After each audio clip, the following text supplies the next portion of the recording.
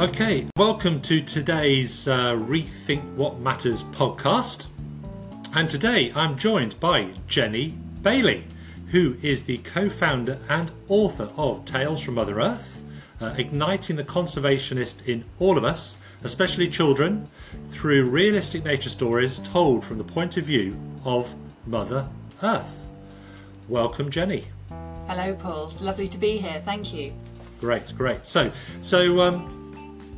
the Rethink What Matters podcast are all about aligning the economy with the ecology, with everybody, so that we can create more profitable businesses, create stronger families, and a greener planet. So, I think that family decline is probably one of those much overlooked global challenges at the heart of all of our woes.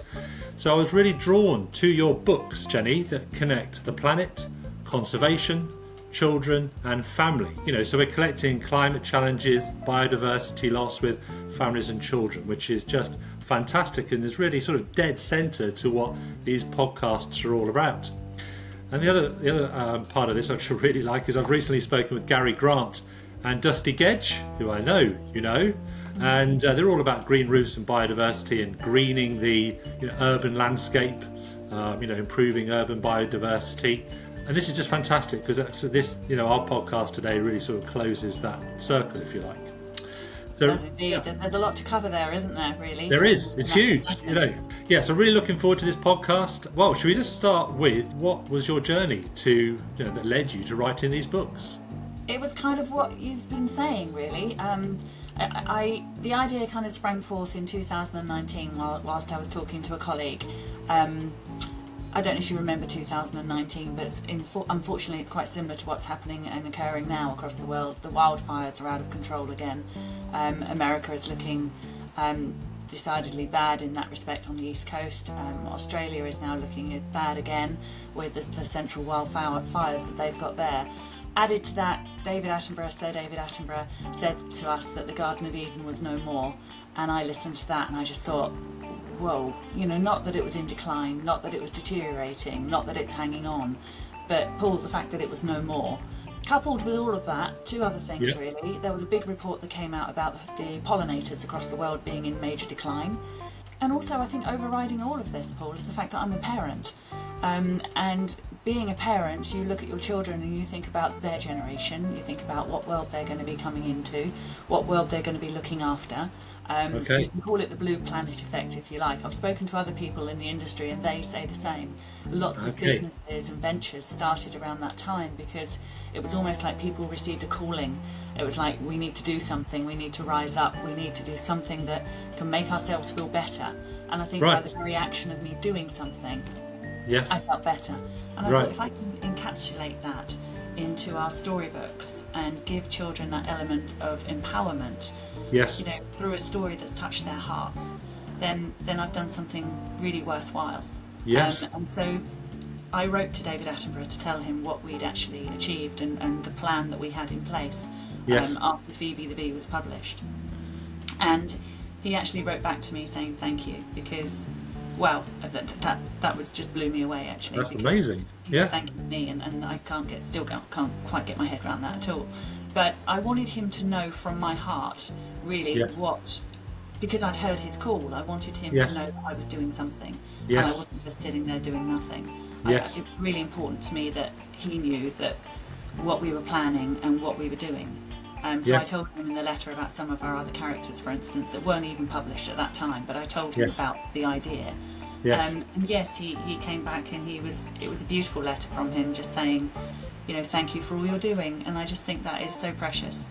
I'll never show anybody the letter in the respect of putting it out there in social media or anything like that, because it means so much to me. But every now and then I do inform people that, I've received a letter from him and how special that. And it must mean a lot to him. He goes on TV and he doesn't want people just to, be watching it, drinking a cup of tea. He wants people to do stuff like you said. So that must mean a lot to him too. So, so for those reasons, we started Tales from Mother Earth. Brilliant, fantastic. So let's talk now about this series of books, Tales from the Countryside. Yes, Tales from the Countryside is the first series of Tales from Mother Earth.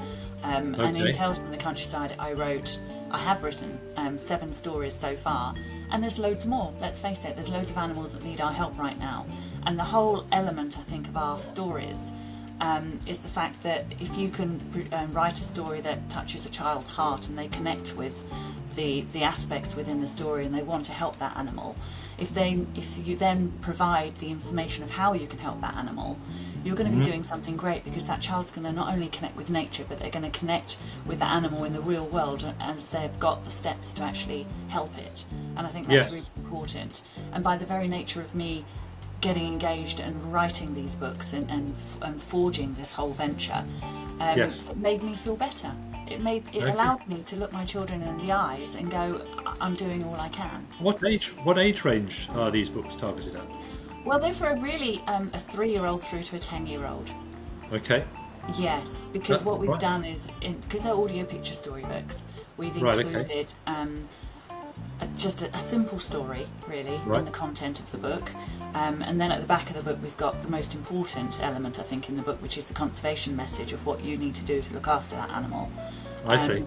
Then we've got a colouring in picture and a fun facts page that children just literally love, and they consume all those facts and they can share those with their friends. And then we've got a puzzle, like a crossword puzzle, at the end of the book.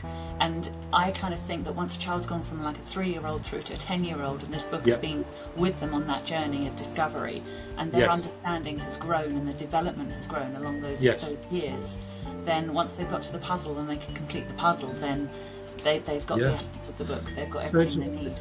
It's a real education. So it's a real education tool for parents and for teachers then to use in helping to get this message across. Rather it really than is an education. Just a nighttime story. Yes. Oh, okay. Well, also on the audio element, you've got the full narrated story by Mother Earth. Mother Earth's narrating the whole story to the children. Then you've got the read-along version as well, so the little ones can actually learn to read with our storybooks. So it's not just something to look at and absorb; it's something to engage with, and that's what I thought was really important from the start as well. Yeah. So have you had to collaborate with others then to sort of get everything fact-checked and all the I's dotted and the T's crossed? Yes, all our books are fact-checked. Yeah. Absolutely, because I couldn't put any information out there that wasn't correct in terms of the conservation message or anything. No, you've got creative license, I think, when you're writing a story a little bit, but no, I make sure that everything is correct. Absolutely. Right. So we had a great beekeeper in Kent called Mr. Bumble. Check out Phoebe the bee. And we had Spike the Hedgehog was checked out by Hugh Warwick. Is Mr. Bumble? Sorry, is Mr. Bumble really called Mr. Bumble? Well, he is actually, yeah. Is he? Yeah, but no. To your point, it's really important to get every book and all the words checked to make sure what we're saying is correct, to make sure the information we're portraying and we've got in the book is correct as well. Very much so. But going back to the audio, you've got those two elements. You've got the full narrated story and then the read-along, and then you've also got our own music as well. So you've got the animals' theme music that will back the story. And then we've also added a piece of music called Mother Earth's Theme, where I asked our brilliant composer Chris to write a piece of music that evokes nature. And it's the most beautiful piece of music. It really is. It falls and crescendos, and it's almost like a canon. It repeats itself a lot. And it's like a lullaby, really. Because when we tested it in nurseries, we had children doing the complete, the utter, flat out, having a relaxation time in the afternoon after they'd been quite madly dancing like bees at one point. And then they were all still and relaxed and just resting on the floor, and the difference was incredible.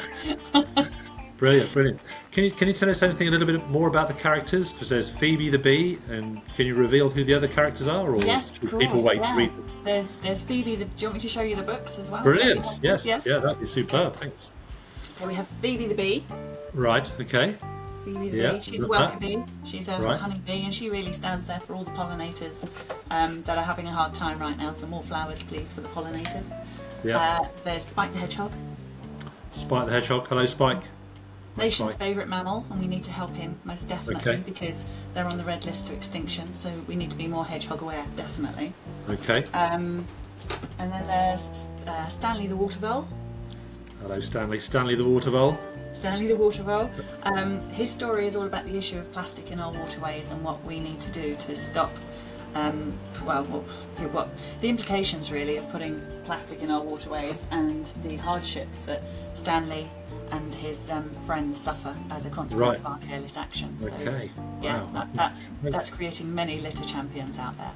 I'm really seeing the trepidation in the stories, with all the dangers that exist for these animals, and how it all comes good in the end. Hopefully, obviously, within your stories, so I can see how that really. It does all come good at the end. The small actions from us can make a real difference to the wildlife.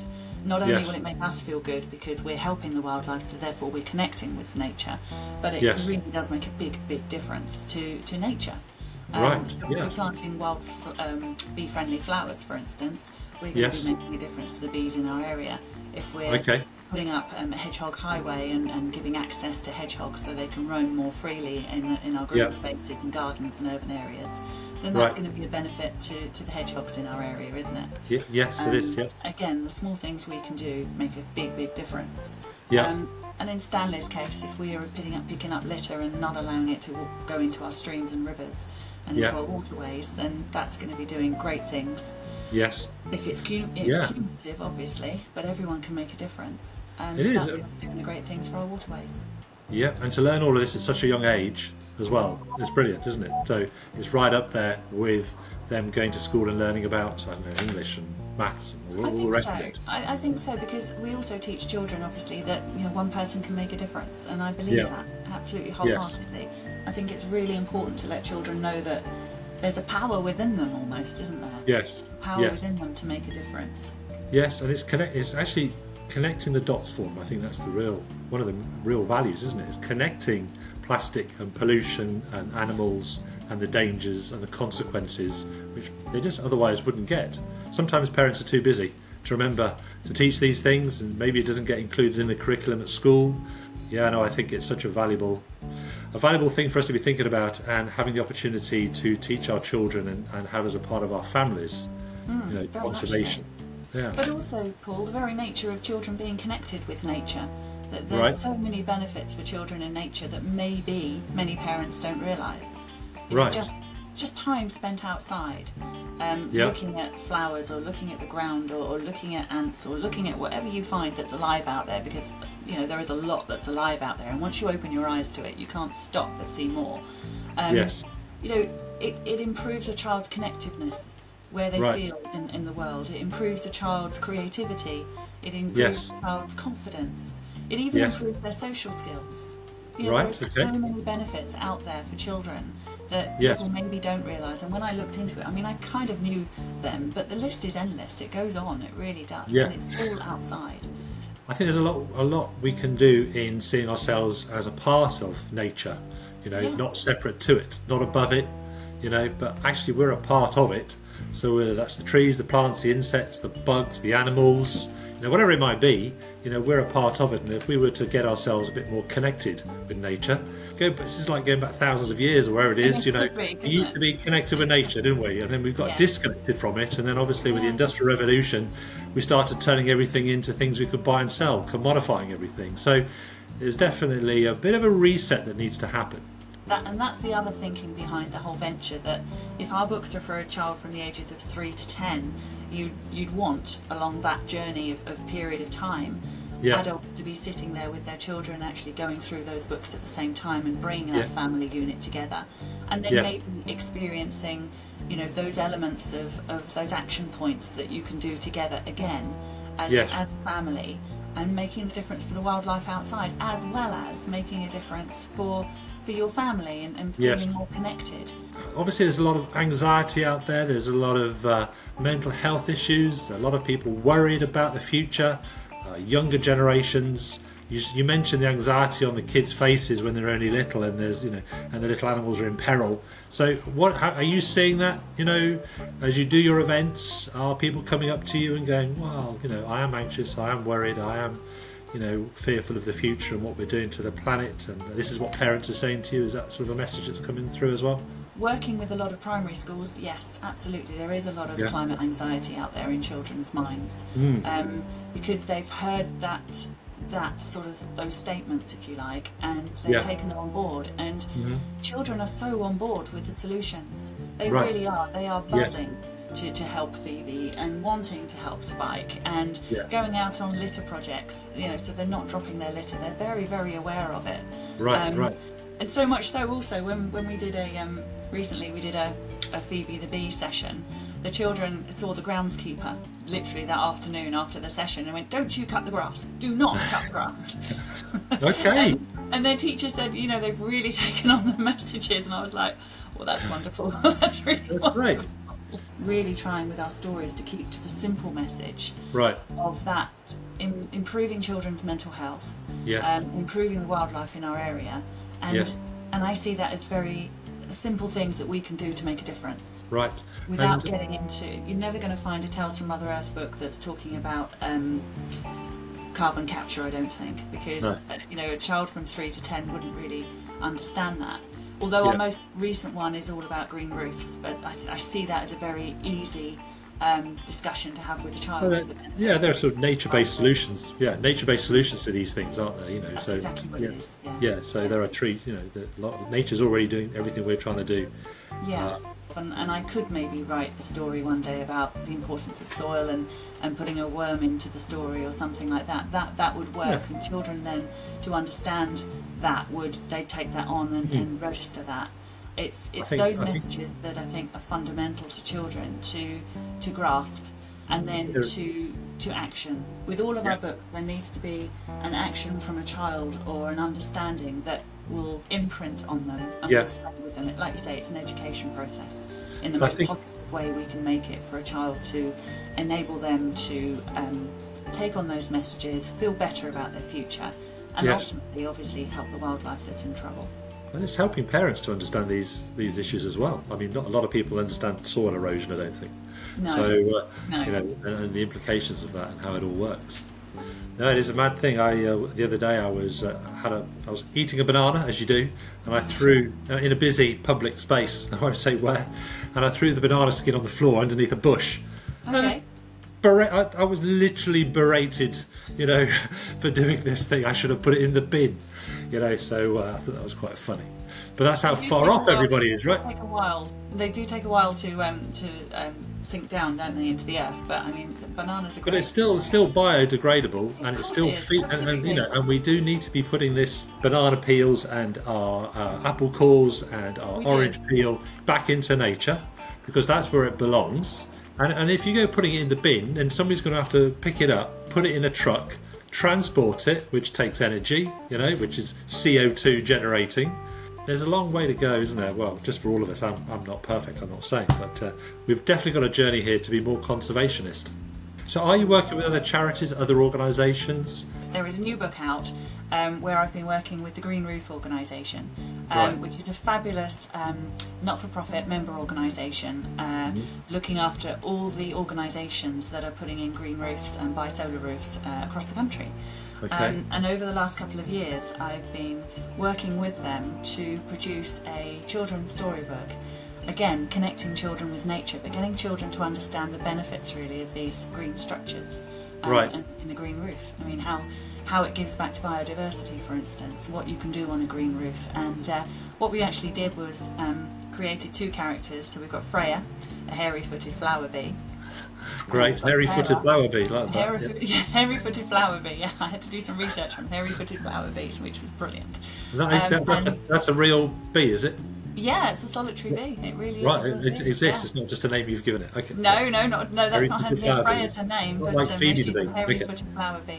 Right. Yeah, and Sarah is a 7-spot European ladybird, and it's their journey to the green roof, and this is our story. Okay, journey to the green roof. Brilliant. There you go. And it's the same treatment as the Tales from the Countryside series. Yeah. But this one hasn't got a CD in it, for instance. It's just got the QR code, and it's got a few extra bits in it as well, because I was working with the Green Roof organisation, and they had some ideas of what they wanted in their story, or what they wanted in the content of their book even. So it's got a few extra bits in it, but it's going out to lots of schools We only launched it on World Green Roof Day last week, which was the 6th of June, so it's very, very new. It's gone out to about, I think 600 copies have gone out to schools already, and there was an incredible amount of sponsorship. So there are all the sponsors' names in the back of the book that all came on board. And all the sponsors actually have copies, and they were doing their own launch activities as well. So it was really, really quite exciting. And the first feedback we're getting back from schools and children that are reading it is they just love it. They love the story, they love the music, they love the pictures, and it's going down a storm, and it's just informing children of the benefits of green roofs, because the Green Roof organisation, when I first met them, 2 or 3 years ago now, I mean, their motto is every roof should be green. And you know what? I think I agree with them. I really do. And so we became members after a very kind invitation from their chair to become members with them. And they saw the bigger picture of us joining them right from the start. And I'm incredibly grateful for them to doing that, because it kind of opened my eyes to kind of think about this story in a little bit more detail and bring it to fruition, which was brilliant. Obviously, all the expert knowledge in here is all come from GROW, the Green Roof organisation. They're the experts when it comes to green roofs. I mean, probably so Dusty. It's a fantastic collaboration. Actually, Dusty was probably involved in that as well. Dusty was very much involved in it. In all honesty, Dusty, bless his heart, right from the start wanted a hairy-footed flower bee. Did he? He did. He loves hairy-footed flower bees. Because when I was first talking to him about the story, he said, we have to have a hairy-footed flower bee in it. And I clocked that and wrote that down. I was like, right, hairy-footed flower bee it is. So there she is. That's Freya, our hairy-footed flower bee. Hello, Freya, the hairy-footed flower bee. Yeah, that's right. You'll have to do some study now on hairy-footed flower bees. Yeah. They're incredible. They're solitary bees, and they're incredible. They look for holes in like soft cob walls and things like that to nest. And they're just amazing. So there we go. Okay. Soft cob walls. All right. Yeah. Okay. Yeah. So it's just lovely hearing feedback from all of our stories. Actually, when people read them, when schools engage with them, to hear how they're getting on, and it's just a joy. It really is. I mean, it's just wonderful to work in this environment whereby, we set out to try and make a difference, and people have come back to me and saying, you are making a difference. My children are loving this story, and they take it to bed and they listen and they engage, and they've coloured in the pictures and they've sent them back, and it's just so much engagement, because it's just a joy. It really is. We can do so much more together than what we can apart, and why should we be doing our own individual things when we can make much more of an impact together? It just makes sense to me. It really does. So if schools want to reach you, or businesses want to reach you for events or readings, what's the best way for them to get a hold of you? Probably the best way would be just to send me an email at jenny@talesfromotherearth.co.uk. If they want more information, we've got loads of information on our website, so that's talesfromotherearth.co.uk. We're also on social media, so Twitter, Facebook, Instagram, and I'm also on LinkedIn. I'm on LinkedIn as me, Jenny Bailey, and also we're there as Tales from Mother Earth as well. Okay. The other thing I've done recently is also upload a lot of our workshop material, our knowledge information, our workshop agendas, all the audio, everything like that, onto our website. And what schools have been doing is reaching out to us, and for a very small fee we've been giving them a yearly allowance to use our material as they see fit, really. So if I can't actually reach them to run workshops and to run reading sessions, because like I said, I'm based in Kent, this allows us to reach a much wider audience where they can engage with all our material. It's all on there for them, the lesson plans and workshop agendas and samples and all that sort of thing. And they can just tap in to whatever they need to at whatever stage of the curriculum the children are actually investigating, whether it's mini beasts or bugs and grubs, or if they're looking at bees and pollinators, for instance. There's so much information there with all of our storybooks. And as I add more storybooks, that will be an access that I'll be able to allow everybody to share as well. Great.